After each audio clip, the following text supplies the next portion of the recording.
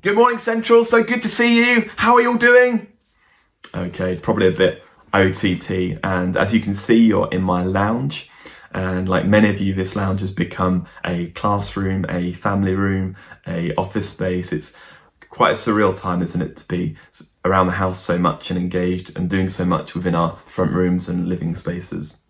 You can see behind me my DVD collection, so if you get slightly bored, then you can check out my fairly weak and amateur DVD collection. But we're in my lounge. Of course, this is quite strange times, and there's a whole range of challenges over the last few weeks, isn't there, that are presenting themselves.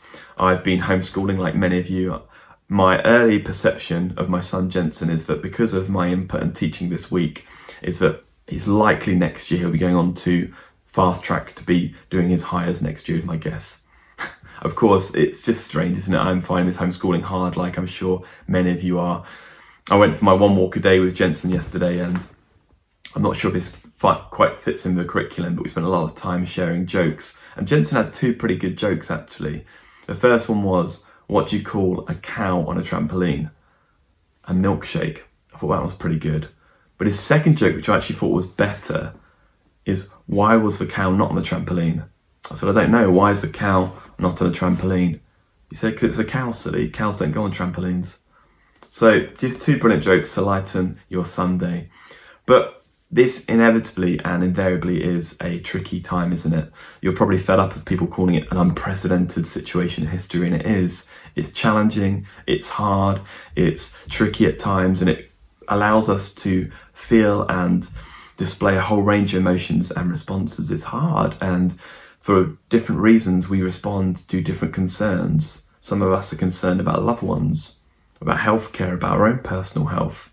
Some of us are concerned about jobs, or perhaps people we're employing. Will we be able to provide them financially? Perhaps it's food on the table for our families. It's a hard time. Perhaps it's the government or the prisons or the education systems. What does this mean for the nation as a whole? This is unprecedented and challenging times. And it's worth saying that you shouldn't feel guilty if you're feeling anxious.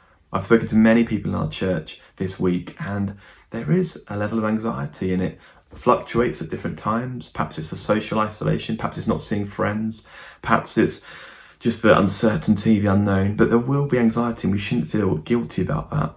But what we want to do in a moment is just turn to God's word and get some hope and some strength from that. And I'm aware that there might be one or two people who haven't been at church or at church for a long while, or perhaps even ever. And perhaps you're flicking through YouTube and you found this funny guy with glasses and you thought you would just check us out. Well, we want to just allow God's word to speak truth to us this morning and to give you hope. For all of us in this nation, it's challenging times. We want to allow God to speak hope into our situation, our lives, and our city and our nation. You might have seen on the news this week, but they were saying how the NHS staff have more than ever started praying at the start of their shifts. They said that on the 10 o'clock news. Not just Christians, but the NHS staff as a whole, recognising that it's challenging times. They've got a really key job to do. And I'm sure, like me, you want to just express your thanks to them. I thought last night, personally, was just fantastic to have that togetherness of clapping for our NHS staff to celebrate the great work they do. But we want to look to God's word. We want to look to Jesus to instill hope and peace in what is such uncertain times. And before we do that, we just want to recognise that as we look to God, as we look to the Bible, it's understandable there will be questions about, God, where are you in this crisis? God, where is it that you're speaking to us? Why are you seeming to be so absent? Don't you care about us? Don't you want to be alongside us? Where is it that you are? You say that you care about us, you say that you love us, so why are you seemingly so absent at the moment? Those are all fair and legitimate questions. But what we want to do is allow our response to that be shaped by Scripture and Jesus, not by our social media threads. I was speaking to Naomi this week, and she was saying how the challenge is that there's lots of prophetic insight, lots of words online, lots of things we can read. And she was saying how Pete Greig, who's a well-respected prophetic voice, a well-respected church leader in the UK, has been saying that in a time of crisis, we shouldn't jump to prophetic words. We should just spend time looking at who God is, his goodness, looking at the truth, looking at the hope. We know he cares about us. It's the simple things we need to appreciate and value for ourselves, one another, and for our church. Last night at 3 a.m, Adele screamed upstairs and said that we had a flood in our kitchen. It was a bit of a disaster, flooding everywhere. We had to get towels out and a lot of our stuff got wet. A plumber came around about 4:30 and cleaned up, but it was really quite frustrating and disappointing and a bit annoying, to be completely honest. But my gut reaction was, why are we doing this? Why have we got to have someone in our house? Why have we got to pay for this? God, what are you doing? And Adele said at 4 a.m. to a very bleary-eyed Andy, I wonder what God wants to say to us through this. Now that wasn't what I wanted to hear, but there's so much truth. In this challenge, in this crisis, what is it God wants to say to us? What is the still, small whisper of God? How can we be reassured by his truths? So we're going to turn to John 14 and the second half of John 14. John is one of the Gospels, which are like the biographies of the life of Jesus. They tell the story of Jesus. And as we open up John 14, it'll be on the screen, I think, but if not, then grab a Bible or just listen to me read it out. We recognise it's one of the 4 biographies, and this second half basically describes Jesus' last days. The first half talks about the journey he was on. Largely it's the 3 years of ministry, not much at all said about his first 30 years of life, but it talks about his miracles and his healings. But now almost half of John is dedicated to his last few days on earth, what he wants to share, how he journeyed, what he wants to say to his disciples, what he wants to say to us, the future church. And that's where we are today. And as we open up John 14, which I will in a moment, we can almost sense the tension. We can almost sense the tension because Jesus is going to be with his Father and has his death imminently approaching. And equally the disciples are like, well, how can we cope? How can we manage without our Saviour, our Lord? Our best friend is going. How will we cope? But we look to see that Jesus provides hope and reassurance. And as we go about our daily lives, I know we don't get out and about much for obvious reasons, but when we do, you can sense the tension.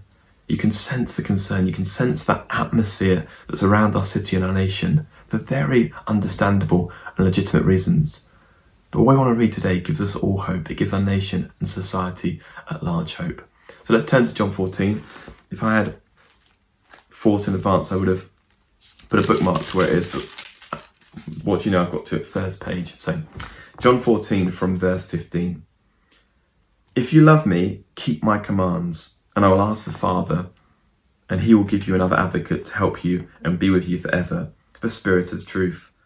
The world cannot accept him because it neither sees him or knows him. But you know him, for he lives with you and will be in you. I will not leave you as orphans, I will come to you. Before long the world will not see you anymore, but will see me. Because I live, you also will live. On that day you will realise that I am in the Father, and you are in me, and I am in you. Whoever has my commands and keeps them is the one who loves me. The one who loves me will be loved by my Father, and I too will love them and show myself to them. Then Judas, not Judas Iscariot, said, But Lord, why do you intend to show yourself to us and not to the world? Jesus replied, Anyone who loves me will obey my teaching. My Father will love them and will continue to come to them and make a home with them. Anyone who does not love me will not obey my teaching. These words you hear are not my own, they belong to the Father who sent me. All this I have spoken while still with you, but the Advocate, the Holy Spirit, whom my Father will send in my name, will teach you all things and will remind you of everything I have said to you. Peace I leave with you, my peace I give to you. I do not give to you as the world gives. Do not let your hearts be troubled, and do not be afraid. You heard me say I'm going away, and I'm coming back to you. If you loved me, you'll be glad that I'm going to the Father, for the Father is greater than I. I've told you now before it happens, so when it does happen, you'll believe. I will not say much more to you, for the Prince of this world is coming. He has no hold over me, but he comes so that the world may learn that I love the Father and do exactly what my Father has commanded me. Come, now let us leave. A bit of a joke, I'm sure, at the end. Come, now let us leave. I mean, where can we go? So I'm sure it's a bit of irony to us today. But why don't I pray for us as we look at this word from Jesus? Lord, in these very bizarre situations of me sitting in my front lounge, of people watching in their sitting rooms, we pray that you would speak truth and power and hope to us this morning. Amen. So this passage we've read opens up this paradox, I guess, between the prince of the world and the light of the world. So Jesus is described elsewhere as the light of the world, but he also refers to the prince of the world, the devil, who, as we can very evidently see in today's world, is causing pain and destruction and hardship. There is a devil, there's an enemy, and there is inevitably suffering and hardship. And Jesus is both in the world, he came to the world in human form, but also not of the world. He's above the world. He came from heaven. He created the world. He loves the world. He loves us, his people, but he's also above and beyond the world and went to be with his Father and therefore left his Spirit to live alongside us. And there's still, as the prince of the world is active, until Jesus returns, there will be hardship and suffering. What's very obvious in this passage and just throughout scripture is that we'll be suffering. Jesus says that as his followers, when there's persecution, he doesn't say if there's persecution, he says when there's persecution. There's an assumption there will be hardship. Now, this isn't persecution, but this is definitely hard for both the followers of Jesus and for people in society at large. This is a hard time. Jesus doesn't say, follow me, there will be no hardship. There will be suffering, there will be challenge, and we can see it in a very real way today. But what he does say amidst that suffering is this: peace I leave with you, my peace I give to you. I do not give you as the world gives. Do not let your hearts be troubled and do not be afraid. Let me read that again. Peace I leave with you, my peace I give to you. I do not give to you as the world gives. Do not let your hearts be troubled and do not be afraid. What incredible hope that he leaves us with that peace. He even says, the prince of the world has no hold over me. Jesus is in complete control. He's completely able. He leaves us with his peace. It says elsewhere that the perfect love casts out fear. The perfect love casts out the fear. The peace comes from a loving union. We see in this passage that the Father loved the Son and sent the Son for us to have eternal life. And the Son leaves the Holy Spirit to have a relationship with us, to walk with us, to journey with us, to comfort us. This loving union that we can be part of. The Father, the Son, the Holy Spirit, the Trinity in perfect and loving union. We are allowed to enter in that to provide us with peace and comfort and the Holy Spirit. You might have read just this week about the Catholic priest who was 75, who was running around Italy doing an incredible job at helping people, but eventually caught the virus himself. And he said, but I don't want a ventilator, I want to give it to someone else who's more worthy of this. That is someone who just was engaging with a loving union of the Father, the Son and the Holy Spirit, because he just was so overwhelmed with peace and love that he passed it on to others. But Jesus leaves us with the Holy Spirit.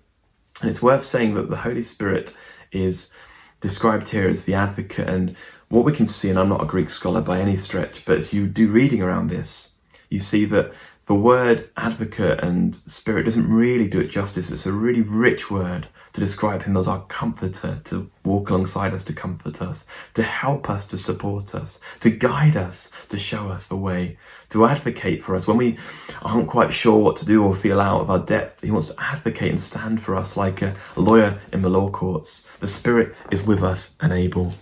He wants to advocate us for us, comfort us and reassure us.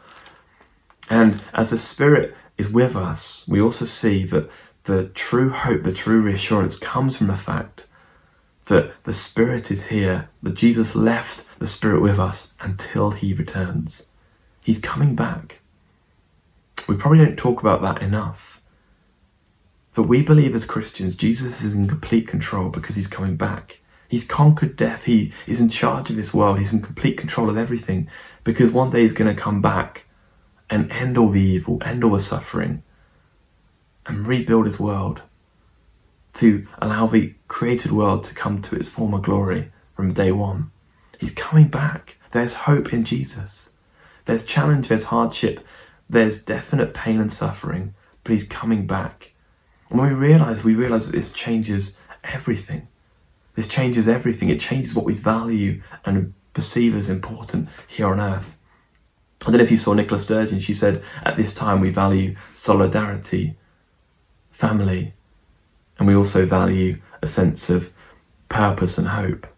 Now, these things are obviously right, and these are good. But actually, for us as Christians, when we look to Jesus and realise he's coming back and we have an eternal perspective, we realise we value very different things. We look to different sources of hope and peace. Earthly things are seemingly unimportant, we realise that our time on earth is so short in comparison to our time in eternity with Jesus. We value completely different things and have a completely different hope and reassurance when we turn to Jesus. It's like taking ourselves out, having a bird's eye view from heaven, realising that he's got it, he's in control. And he cares about me and you. He cares about society at large, but he's in complete control because he's coming back. Billy Graham was an evangelist who passed away last year, and there's a video circulating from him. And in the video, he talks about the fact that if you only knew what God was doing in this time, if you only just knew that he's in control, you'd completely change your perspective. His ways are above ours, his thoughts are above ours. We don't know exactly what he's doing and how he's doing it, but we do know that he's in control, and we do know that he's doing great things even amidst this hardship. He's in control, he's coming back, and he wants to offer eternal life and hope to you and I. Our time on earth is seemingly so short compared to eternity without pain, within joy and peace and hope in Jesus. That's where our peace comes from, this peace that surpasses all understanding. He's victorious over death. One of our church members recently said that they were able to chat to their grandchild who's, for obvious reasons, in fear and panicking, and just reassured them that for them the thought of dying was just not a concern, because they knew they were going to be with their earthly father. They knew they were going to be with Jesus for eternity. What hope and reassurance we have, what security we have, and we know that Jesus is in control. He's coming back. He offers us eternal life. And how deep and profound is the peace that comes from that? How deep and profound is the peace and reassurance that comes from knowing that he walked on earth and he offers us eternal life. He's in control and he's completely on the throne. The last verse, in verse 31, it says, "He has no hold of me, but he comes that the world may learn that I love the Father and do exactly what my Father has commanded me." He has to go and die on the cross. He has to go and do what the Father has commanded him to do. As we saw earlier, he was nervous around this, but he goes to the cross. He follows the obedient steps that his Father asked him to. But he follows the will of the Father. And there's this tension here in Scripture, and I've observed it in the last week or so, that in chapter 12 and chapter 14, in the chapters before the chapter we've just read, in chapter 12, Jesus says, I need to take up the cup of suffering that my Father has allowed me to drink from. And equally in verse 14, in the passage before this, I've actually got a verse from it here. It says, if you ask anything in my name, I will do it. I didn't do that especially for today, just to be clear. But I put that together. It's above my desk. If you ask anything in my name, I will do it. And Jesus, his will is for hope and peace and security in each and every one of us. But we live in wartime where there is challenge because the prince of the world is still active. But we hold both things in tension. But we want God to have his way and for his will to surpass. And that might mean hardship at times. That might mean the unknown, uncertain ways of Jesus coming through. But equally, we can ask anything in Jesus' name and he can turn it around. He's still on the throne. He's still able. He's still, when we ask in his name, with power and authority, he's able to heal. He's able to restore. He's able to provide vaccine. He's able to provide peace and reassurance.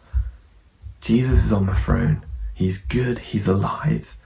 He's very aware of the pain and suffering you are going through, and he wants to offer that incredible peace. Peace I leave with you. My peace I give to you. I do not give to you as the world gives. Do not let your hearts be troubled, and do not be afraid, because he's coming back, because he's on the throne, because the prince of the world does not have the final say, because he is alongside us as the comforter, the spirit of truth, the eternal hope in Jesus that is available to us if we follow him. I'm going to pray for us. I'm going to pray for all of us as we reflect on what God's word says to us this morning. You might want to close your eyes as I pray for us. And I also want to say that it could be that you wouldn't even call yourself a Christian. We're aware that in this period that there is likely to be people listening in who aren't Christians and people who are open to some reassurance and hope in a time of such uncertainty and difficulty. We want to provide peace and security and an opportunity for you to respond to that as a relationship with Jesus. I'm going to pray for us right now. God, we just bring before you our anxieties, our concerns, our nervousnesses. We bring before you them right now. Whether it's employment, health, family, isolation, the economy, the government, whatever it is, we bring it before you. But we ask now that that peace that surpasses all understanding would come upon us. That we'd have such hope and reassurance and steadfastness and security in you, Lord, that your Spirit of Comforter would get around us right now. And we pray with faith, Lord, that you would turn this very difficult situation around and use it for the good of our lives, our nation, and our world. We pray that many would turn to you in this season of challenge, and many would meet with you, and many would know peace and hope and joy in you. Lord, we love you. You're so good. Bless us now, comfort us now, we pray. Amen. Do enjoy the rest of your Sundays. I think I'm handing over to Zach now, but amazing to be with you, and God bless. And as a church, we're standing in this together.